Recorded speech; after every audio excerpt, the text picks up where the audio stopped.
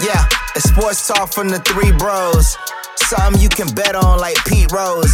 And you better not miss it like some free throws. Give and takes is more accurate than Drew Brees throws.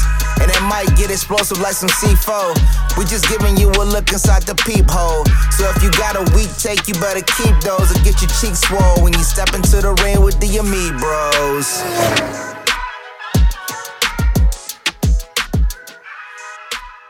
What's up? It's your boy 85 from the Ami Bros podcast. Coming to you live from the basement, from the man cave, to give you the picks, to make the bricks, to give you the stats, to get the stacks, so you can stack it up. Let's get it. First off, this is one of the best weekends in sports for the year. Divisional playoff round. The top 8 teams in the NFL, minus the Saints, who blew the game, versus the Vikings, which we'll get into a little bit later. And then on Monday night, we got the Clemson Tigers versus the LSU Tigers. The battle of the two Death Valleys. There's only one. That one's in Clemson, South Carolina. It was the first. But hey, I will digress. We will get into that in a little bit. But let's talk a little bit about this national championship game before we get into the divisional playoff round. So look. Everybody's telling me right now LSU should be favored. Oh, yeah, the LSU is going to beat Clemson and blah, blah, blah, blah, blah, blah, blah. And it happens every year. I'm not sure if you guys, I'm going to recline in this chair a little bit because I think right now I feel really relaxed about my bet. Let me tell you why. First and foremost, if I told you before the season, Clemson, the team who was the prohibitive favorite to win the national championship, comes into the national championship game healthy, undefeated, and winning games by an average of over 35 points per game, have the number 1 ranked defense and the number 3 ranked offense in the entire country, and you were getting 5.5 points. How would you feel about it? Let's be 100% honest. LSU is being valued based on how they performed versus Georgia and how they performed versus Oklahoma. 2 below average top tier teams. And I can tell you how you know that is Caesars told us before the SEC championship game, if Clemson played LSU on a neutral field, Clemson would be favored by 3.5 points. Now, fast forward, they're a 5.5 point underdog based on what? Clemson played the same Virginia team who gave Florida a scare in the bowl game, lost by 8 to a top 10 team in Florida, and they beat them 62-17. They played Ohio State, who's the only other team in the country outside of Clemson and maybe LSU, who you could say are complete on defense on both sides of the ball, complete offense and defense. Alabama's defense was terrible this year. I told you guys once Dylan Moses got hurt earlier in the year, they were going to struggle to stop people. Both their losses, they gave up 48 points, although Auburn game, 2 defensive touchdowns. But still, the LSU has not played a team that is complete all season. And by that, I mean they haven't played a team that has a very good offense and a very good defense. Now, let's look at the game and just try to strip down what I believe is going to happen in the game. If you look at LSU, one of the things they've done extremely well this year is obviously Joe Burrow is passing at an elite level, elite rate. I think he's completing around 75% of his passes. If you look at the comparison of Joe Burrow and statistically passing-wise, every other quarterback in the history of college football, Joe Burrow is winning that matchup right now. Now, do I think that's because Joe Burrow is that good of a quarterback? No. I think it's a part of that. I think a part of it is Joe Brady coming in from the Saints has given him the ability to have easy reads, to make quick decisions, to know what type of defense the other team is facing by going with a lot of empty formations, going with a lot of 4 wides with a tight end on the field, or they'll go with 4 wides and have Edward Solaire who can flex out or can catch the ball out of the backfield, or as you saw in the Alabama game end of the first half, him running a wheel route. I think what they've been able to do is to expose bad defenses. If you look, they played one defense this year that I thought was elite from not only a ranking standpoint, but from a player and a personnel standpoint. That was Auburn. And Auburn held them to 23 points. And now everybody's going to tell me, well, Georgia's a top 10 defense in the country. But here's the difference. Georgia's a top 10 defense in the country because Kirby Smart is one of the best defensive minds in the country. They play sound, gap-sound football. But they don't have a guy on that defense that right now, if the draft was available for everyone, because they have some underclassmen, that would go first round. They have Trayvon Walker, who I'm a big fan of. He's a freshman. I think he will be a stud in the future. J.R. Reed was a first-team All-American at the safety spot, but he's not top 2 or 3 safety in the country. So I think when you look at it, that defense got shredded. Georgia's did. partially because they don't have the horses to go versus an LSU or the corners to match up versus their receivers, but secondly because of the fact that their offense put no pressure on LSU. If you look at that game, first play of the game, Jake Fromm takes a deep shot, one of his rare great passes of the season. I've been telling you guys for years, Jake Fromm is not the guy. He declared for the draft this week. We could talk about that. I wouldn't take him in the first 3 rounds. I think he's Mitch Trubisky without the legs. But throws a great pass in that game, drop. Then later in the game, multiple open receivers, either drop passes or just missed throws by Jake Fromm. They had a lot of opportunities to get into the game, to put pressure on LSU, to force them to play offense with pressure on them. And that hadn't happened since the Alabama game. Alabama, and let's rewind. I'm not going to spend too much time on this game, but if you rewind and think about the Alabama-LSU game, which was the premier, probably the best team that LSU has beaten this season. Alabama, they were not healthy. Obviously, Dylan Moses, I mentioned, the star linebacker who reportedly was going to come back to school, but now is contemplating leaving because he's a first-round linebacker if he's healthy. Besides that, Tua was coming back off of an injury. They played the Ole Miss game the previous week. Tua had missed that game. Tua had a bye week. Actually, so it was a bye week. Ole Miss was before that, and then they played LSU. Tua had surgery in between hand on his ankle, and he wasn't healthy. He wasn't 100%. And you can see that on the first drive of the game, Alabama, boom, boom, boom, boom, was driving downfield, and then Tua running a touchdown, which nobody was going to tackle him, and he just drops the ball. Like, nobody touches him. One of the most, baffling, not baffable, I don't think that's actually a word. Affable is a word, but whatever. He drops the ball, doesn't score a touchdown. They get a fumble on that one, and all of a sudden the momentum goes to LSU. But if you looked at that game, even though they were down 21 points, Tua continued to play, continued to put up numbers, continued to torch that secondary, which is supposed to be elite. But I think they are a lot of ball hawks. I think Derek Stingley is extremely good at the cornerback position, one of the best freshman corners I've ever seen. He takes chances. You saw at the end of the game, they went cover 0, left Derek Stingley on an island with Devontae Smith, and Devontae burned him for a touchdown for 80 yards with about a minute and change to go, which was one of the dumbest plays I've ever seen called on defense anyway, because when you play that type of game where you're up 11, nothing beats you deep, you back your safeties up, you give some separation between the receivers and let them try to beat you underneath with that little bit of time left. But with that being said, I think when you look at the matchup and you see what does Joe Burrow do really well, he's very accurate, but he takes chances. He takes risks. You looked at the Oklahoma game, running out of bounds, throws a kind of Hail Mary jump ball where the guy catches it, did the same thing versus Georgia. He takes some risks, especially when he's getting out of bounds. And the thing is, he hasn't faced a defense that has the secondary that Clemson has. A.J. Terrell is a potential first-round pick this year. You had Darian Kendrick, who's potentially a first-round pick next year. He is a 5-star receiver when he came out. He switched over to cornerback.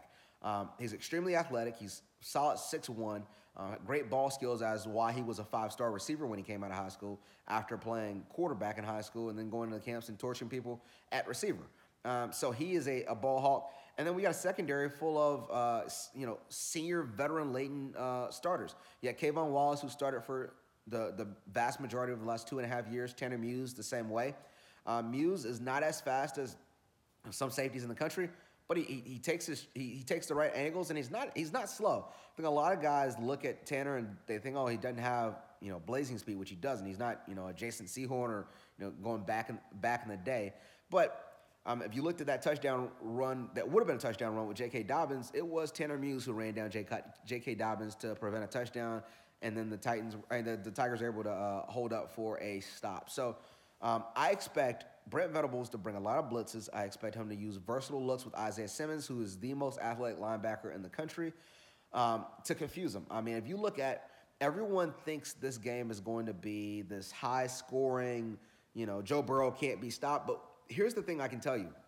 You look at the last 6 quarters of second-half football, college football playoffs for Clemson, which is the second half last year versus Alabama, the second half last year versus Notre Dame, and the second half of the first playoffs with Ohio State.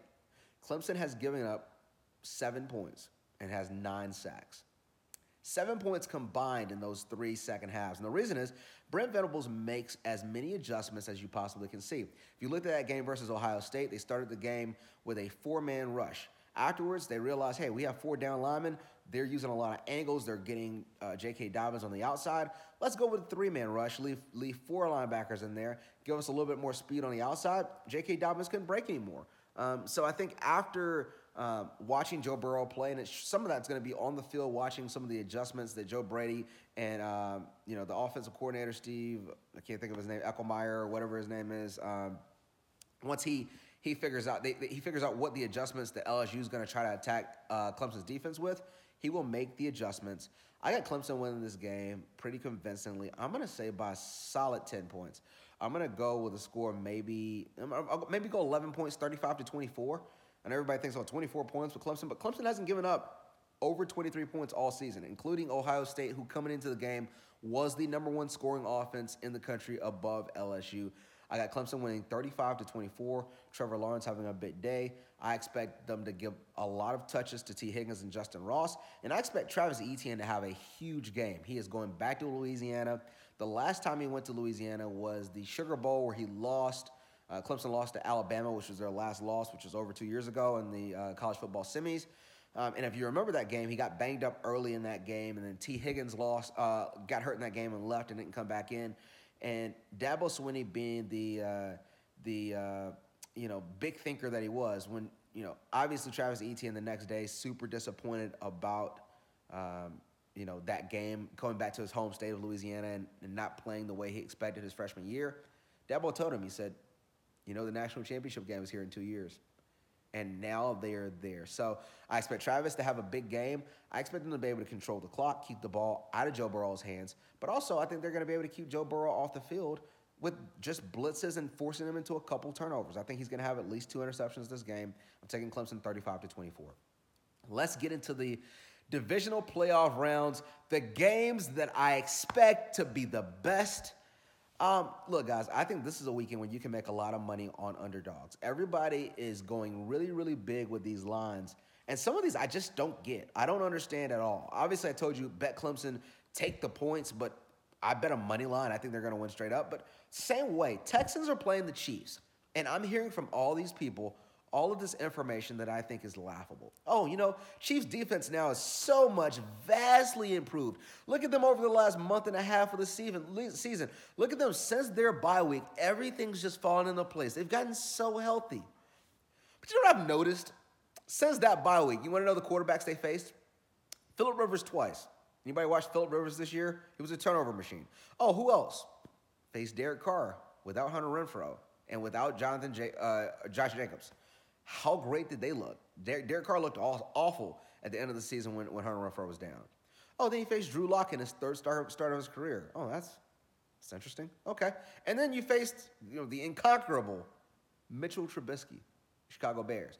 They haven't faced a quarterback that actually ranked in the top 10 or 15 in offenses. They didn't face the top 15 offense since the Tennessee Titans game.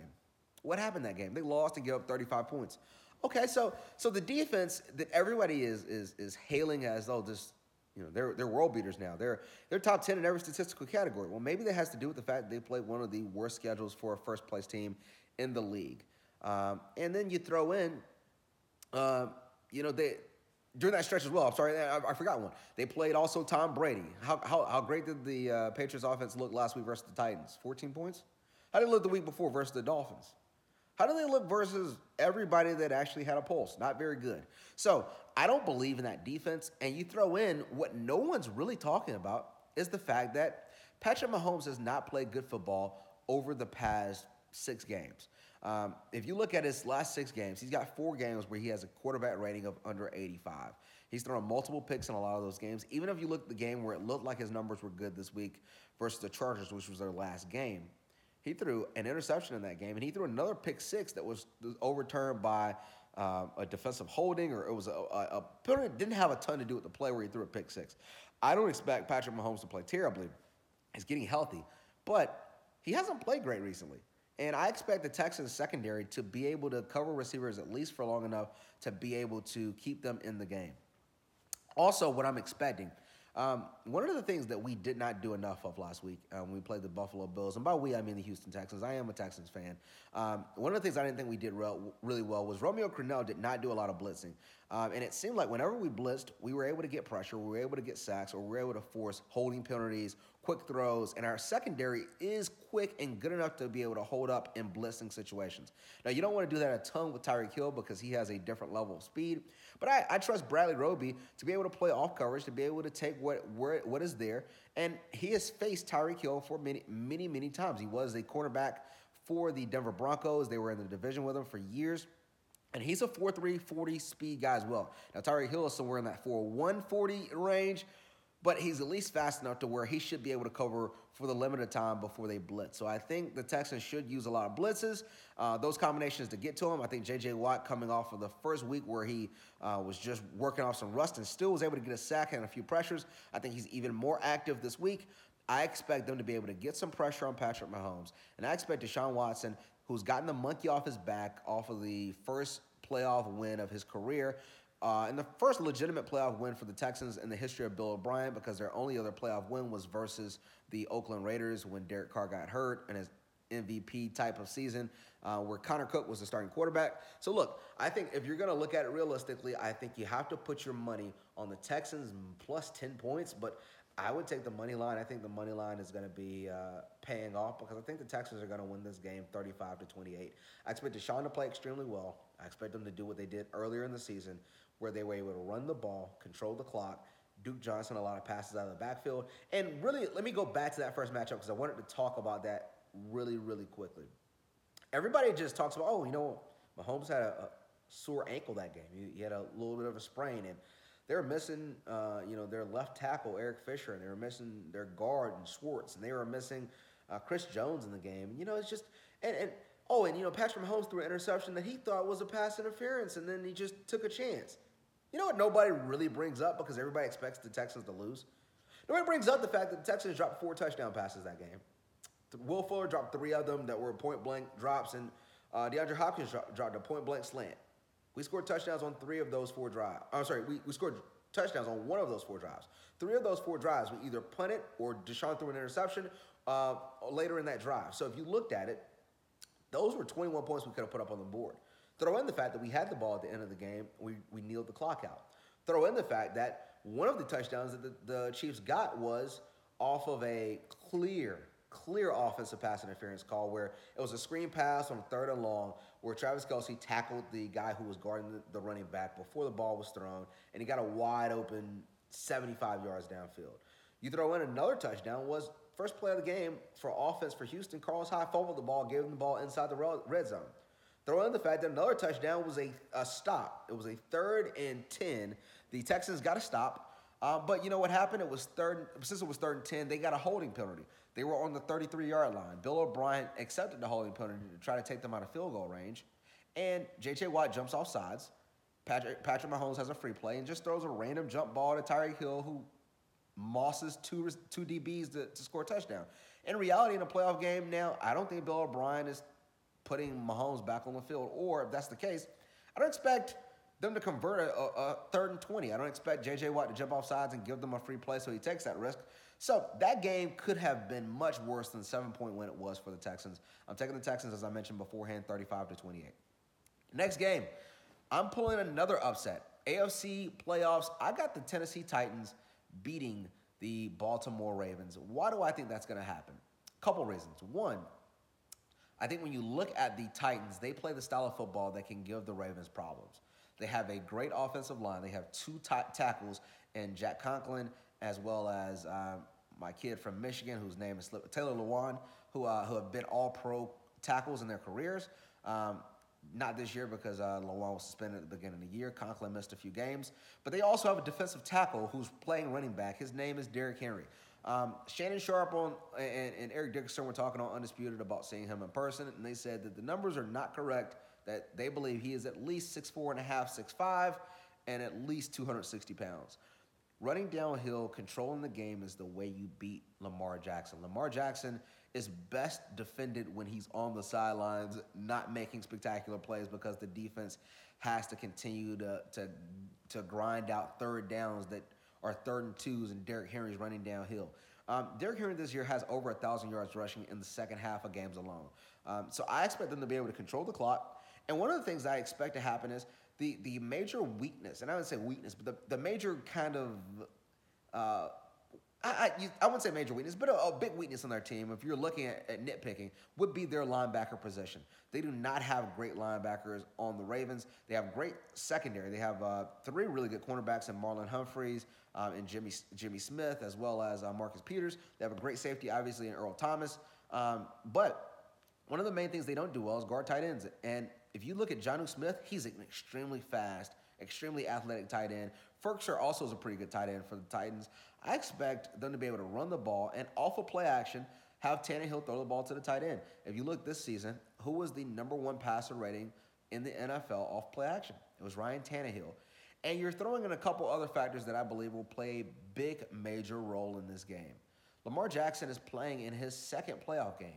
Last year, he played terrible in his playoff game. And one of the things I think is helping Deshaun this week is Deshaun got the monkey off his back of, man, I played terrible in last year's playoffs. And I need to be able to get this playoff win to go ahead and get some momentum going. Lamar hasn't played in 3 weeks, well, 20 days because of the fact of it's a Saturday night game as opposed to a Sunday. So he hasn't played realistically 3 weeks. And he's coming off of the worst game of his career was last year in the playoffs. And I don't think that's going to be an easy transition, especially when you consider their offense is one that's predicated a lot on timing, a lot on them being able to hand the ball, mesh points, things of that nature. And they haven't had a lot of playing time with Mark Ingram over the practice, the last 2 weeks of practice. Mark Ingram has been limited. He played in his first practice yesterday, which was Thursday. He was limited there. He might not even play in the game. And if you have Gus Edwards, I think Gus Edwards is good, but I don't think he brings the same explosiveness of a Mark Ingram. And I don't expect the passing game to be as crisp with them being off 3 weeks. I think it helps with the fact that Lamar Jackson is able to rest his ankle. But right now, I got the line at 9.5 points. I would take the Titans minus 9.5. I'm not betting them against the spread, but I am picking the upset. I am going with a low-scoring 24-21 game. I expect the Titans to be able to run the ball. They have very good linebackers in space with Rashad Evans, who came from Alabama. They have a man in the middle with Jarrell Casey, who's going to be able to help them to push that pocket, to funnel him to the outsides. And they have pretty good cornerbacks. I mean, I think Logan Ryan obviously is not an excellent cornerback, but he's a pretty good cornerback. And I don't expect them to be able to, they're one of the worst teams in the NFL at targeting receivers. Most of their passes are thrown to tight ends, and I expect those, the safeties of the Titans who are extremely good. You look at Byard might be one of the best safeties in the game, and on the other side, Kenny Vaccaro is one of the most versatile, hard-hitting safeties. I think they'll be able to take away some of the tight ends, and I expect this game to be a low-scoring 24-21 Tennessee Titans, which would set up a Houston Texans home game in the AFC Championship game if all works the way I expect. Now let's move over to the NFC. As I mentioned beforehand, the Minnesota Vikings were able to beat the New Orleans Saints off of a game that I think was very, very uncharacteristic. It was a game where Drew Brees played terribly, made some uncharacteristically terrible decisions. I mentioned on the podcast, I think the reason he did it, he threw a terrible interception right before the half. The reason I think he did, I think is because of the fact of Taysom Hill just throwing one of the best deep balls of the game to give them a touchdown. And I think he got a little bit of jealousy going on, saying, I can still throw the deep ball. And he took a shot in double coverage to Ted Jr. If it was thrown to Michael Thomas, I may have even understood it somewhat, but that was the turning point of the game because Vikings end up getting a touchdown before the half. They go into the half 13-10 after the kicker for the Saints misses a field goal. First out of his previous 19 straight makes. So first out of his last 20 kicks. And I thought that changed the momentum of the game. And now this week we have the Vikings going versus the San Francisco 49ers. And I'm telling you, I would take the 49ers to win straight up. I would take the Vikings plus 7.5 points that you're seeing on some of these spreads. Here's the major reason why I think this game is going to be close. I think the Vikings are not as good as the 49ers as a unit because I'm including play calling and play design, etc. I think they're just as talented. And the major thing I see is there's a huge advantage in playoff experience. If you look at the 49ers quarterback has never played in a playoff game. You look at Kyle Shanahan, who's never been a head coach in a playoff game. His last playoff game he was coaching in at all was the Super Bowl where they choked away a 28-3 lead versus the Patriots when he was the offensive coordinator for the Falcons. If you look at their receivers, Emmanuel Sanders, obviously a Super Bowl champion. He's got experience, but outside of Emmanuel Sanders, you got a lot of guys who've never been in the playoffs. You got Deebo Samuel, who's probably their second best wide receiver, who's a rookie out of South Carolina. You got George Kittle, who's in his third year, never played in a playoff game. So you got a lot of guys with no experience. Defensively, the same way. You got some experience with a guy like Richard Sherman, who's a Super Bowl champion, who can bring a lot of experience there.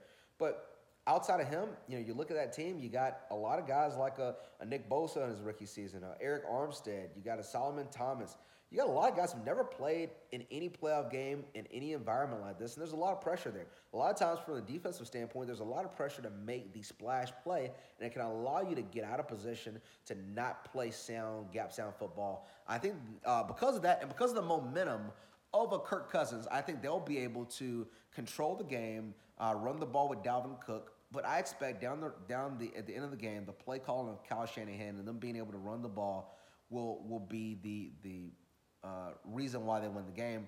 I think obviously this game, I don't expect the Vikings to be able to move all of their edge rushers inside because of the zone running schemes of the 49ers.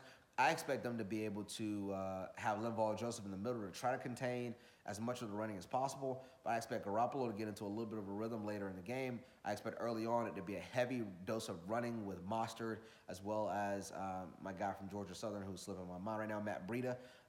And I think they're going to be able to control the game. I'm going to pick the 49ers to win 27-24 in a 3-point game. Lastly, NFC, I think this game is going to be one of the best of the weekend. I got the Packers versus the Seahawks. I am taking the Packers to win the game, but the Seahawks to cover the spread. Look, right now you can get the game at, I believe it's 4 points, 3.5 or 4 points. I think the Packers are not as good as their seed and their record would indicate. If you look at their style of play, they really rely heavily on Aaron Jones to be able to be the cog on that offense. They score a lot of points early on in drives. They're the best scoring first quarter offense in the NFL. But if you look at after the first quarters of their last 8 games, Aaron Rodgers has 4 touchdowns over the last 8 games after the first quarter. Now, even if you looked at early in the season when they were scoring a lot of points, they scored 21 points on the Vikings in the first quarter, scored 0 points the rest of the game. A lot of that is because a rookie offensive guy and Matt LaFleur, who's the head coach, he makes a lot of great play calling and designing as the game starts when it's scripted out. But as the game starts to go and they play versus teams that have veteran coordinators where they have to make adjustments, I don't think he does a phenomenal job making adjustments. And to be frank, Aaron Rodgers has not thrown the ball as accurately as we're used to seeing. Obviously, you look at his numbers, they're gaudy. He doesn't make a lot of mistakes. But there have been plenty of games where he's had chances to throw touchdown passes he's just missed. I expect him to be able to capitalize on the fact that the Seahawks, outside of last week, have one of the worst pass rushes in the league. Jadeveon Clowney is not the edge rusher that he once was, but after those 2 knee surgeries. And I expect them to be able to contain, Jadeveon Clowney by maybe double teaming, chipping, etc., and him to have enough time to be able to throw the ball as well as run the ball. And then you look at the other side. What has given the Packers problems this year has been teams that can run the ball and control the game with their pass rush. They lost to the Chargers. Chargers have 3 really good running backs and a pass rush with Melvin Ingram and Joey Bosa. They lost to the Eagles. The Eagles have a really good pass rush with Graham and Fletcher Cox, etc., and they have the ability to run the ball with their offensive line. At the time, it was Miles Sanders, and it was my guy who came over from the Bears, whose name is slipping my mind, and I'm sure will come to me as soon as the podcast ends. And then you look at the other games they lost. They lost to the 49ers. 49ers have a really good pass rush and the ability to run the ball. Seahawks have neither. Seahawks can't run the ball extremely well. Last week, I think they had 19 carries for 17 yards, including a 12-yard run, or maybe it was 17 carries for 19 yards, including a 12. Yeah, that's the case. 17 carries, 19 yards, including a 12-yard run. The other 16 carries, they had a total of 7 yards. I expect this game to be a close game, lower scoring as well. I'm going to say 20-17. Russell Wilson hasn't played really well in Lambeau. It's going to be a very snowy game. And you look at it, Russell Wilson is 0-4 in his career at Lambeau. I think this is a big moment for the Packers organization. I think Zadarius Smith is able to get after Russell Wilson because 3 of their starting offensive linemen will likely be out for the game. I'm picking the Packers to win the game by 3. Look, I appreciate you guys listening and checking out the podcast. If you guys want to make bets, remember, do it at your own risk. But if you listen to the podcast, I am hitting on college football games, second half of the season at 82%. If you're looking at for the entire season on college, I've been hitting at 69%. On pros, I've been hitting at 62%. We do the on the actual Me Bros podcast, we do picks, $1,000 worth of picks on games every week for the NFL on 5 games. I am plus $2,100 for the season. For the regular season, I was plus $2,400. Lost $300 last week because of Texans having a push and Carson Wentz, getting a concussion and leaving the game versus the Seahawks. But trust these picks. Also check out the podcast at iTunes, Spotify, Google Play, YouTube, Podbean, any place you can find your podcast, as well as you can check us out on social media platforms at amibros_podcast. You can check us out at Twitter at amibrospodcast or at facebook.com/the amibros. And I'm out. Peace.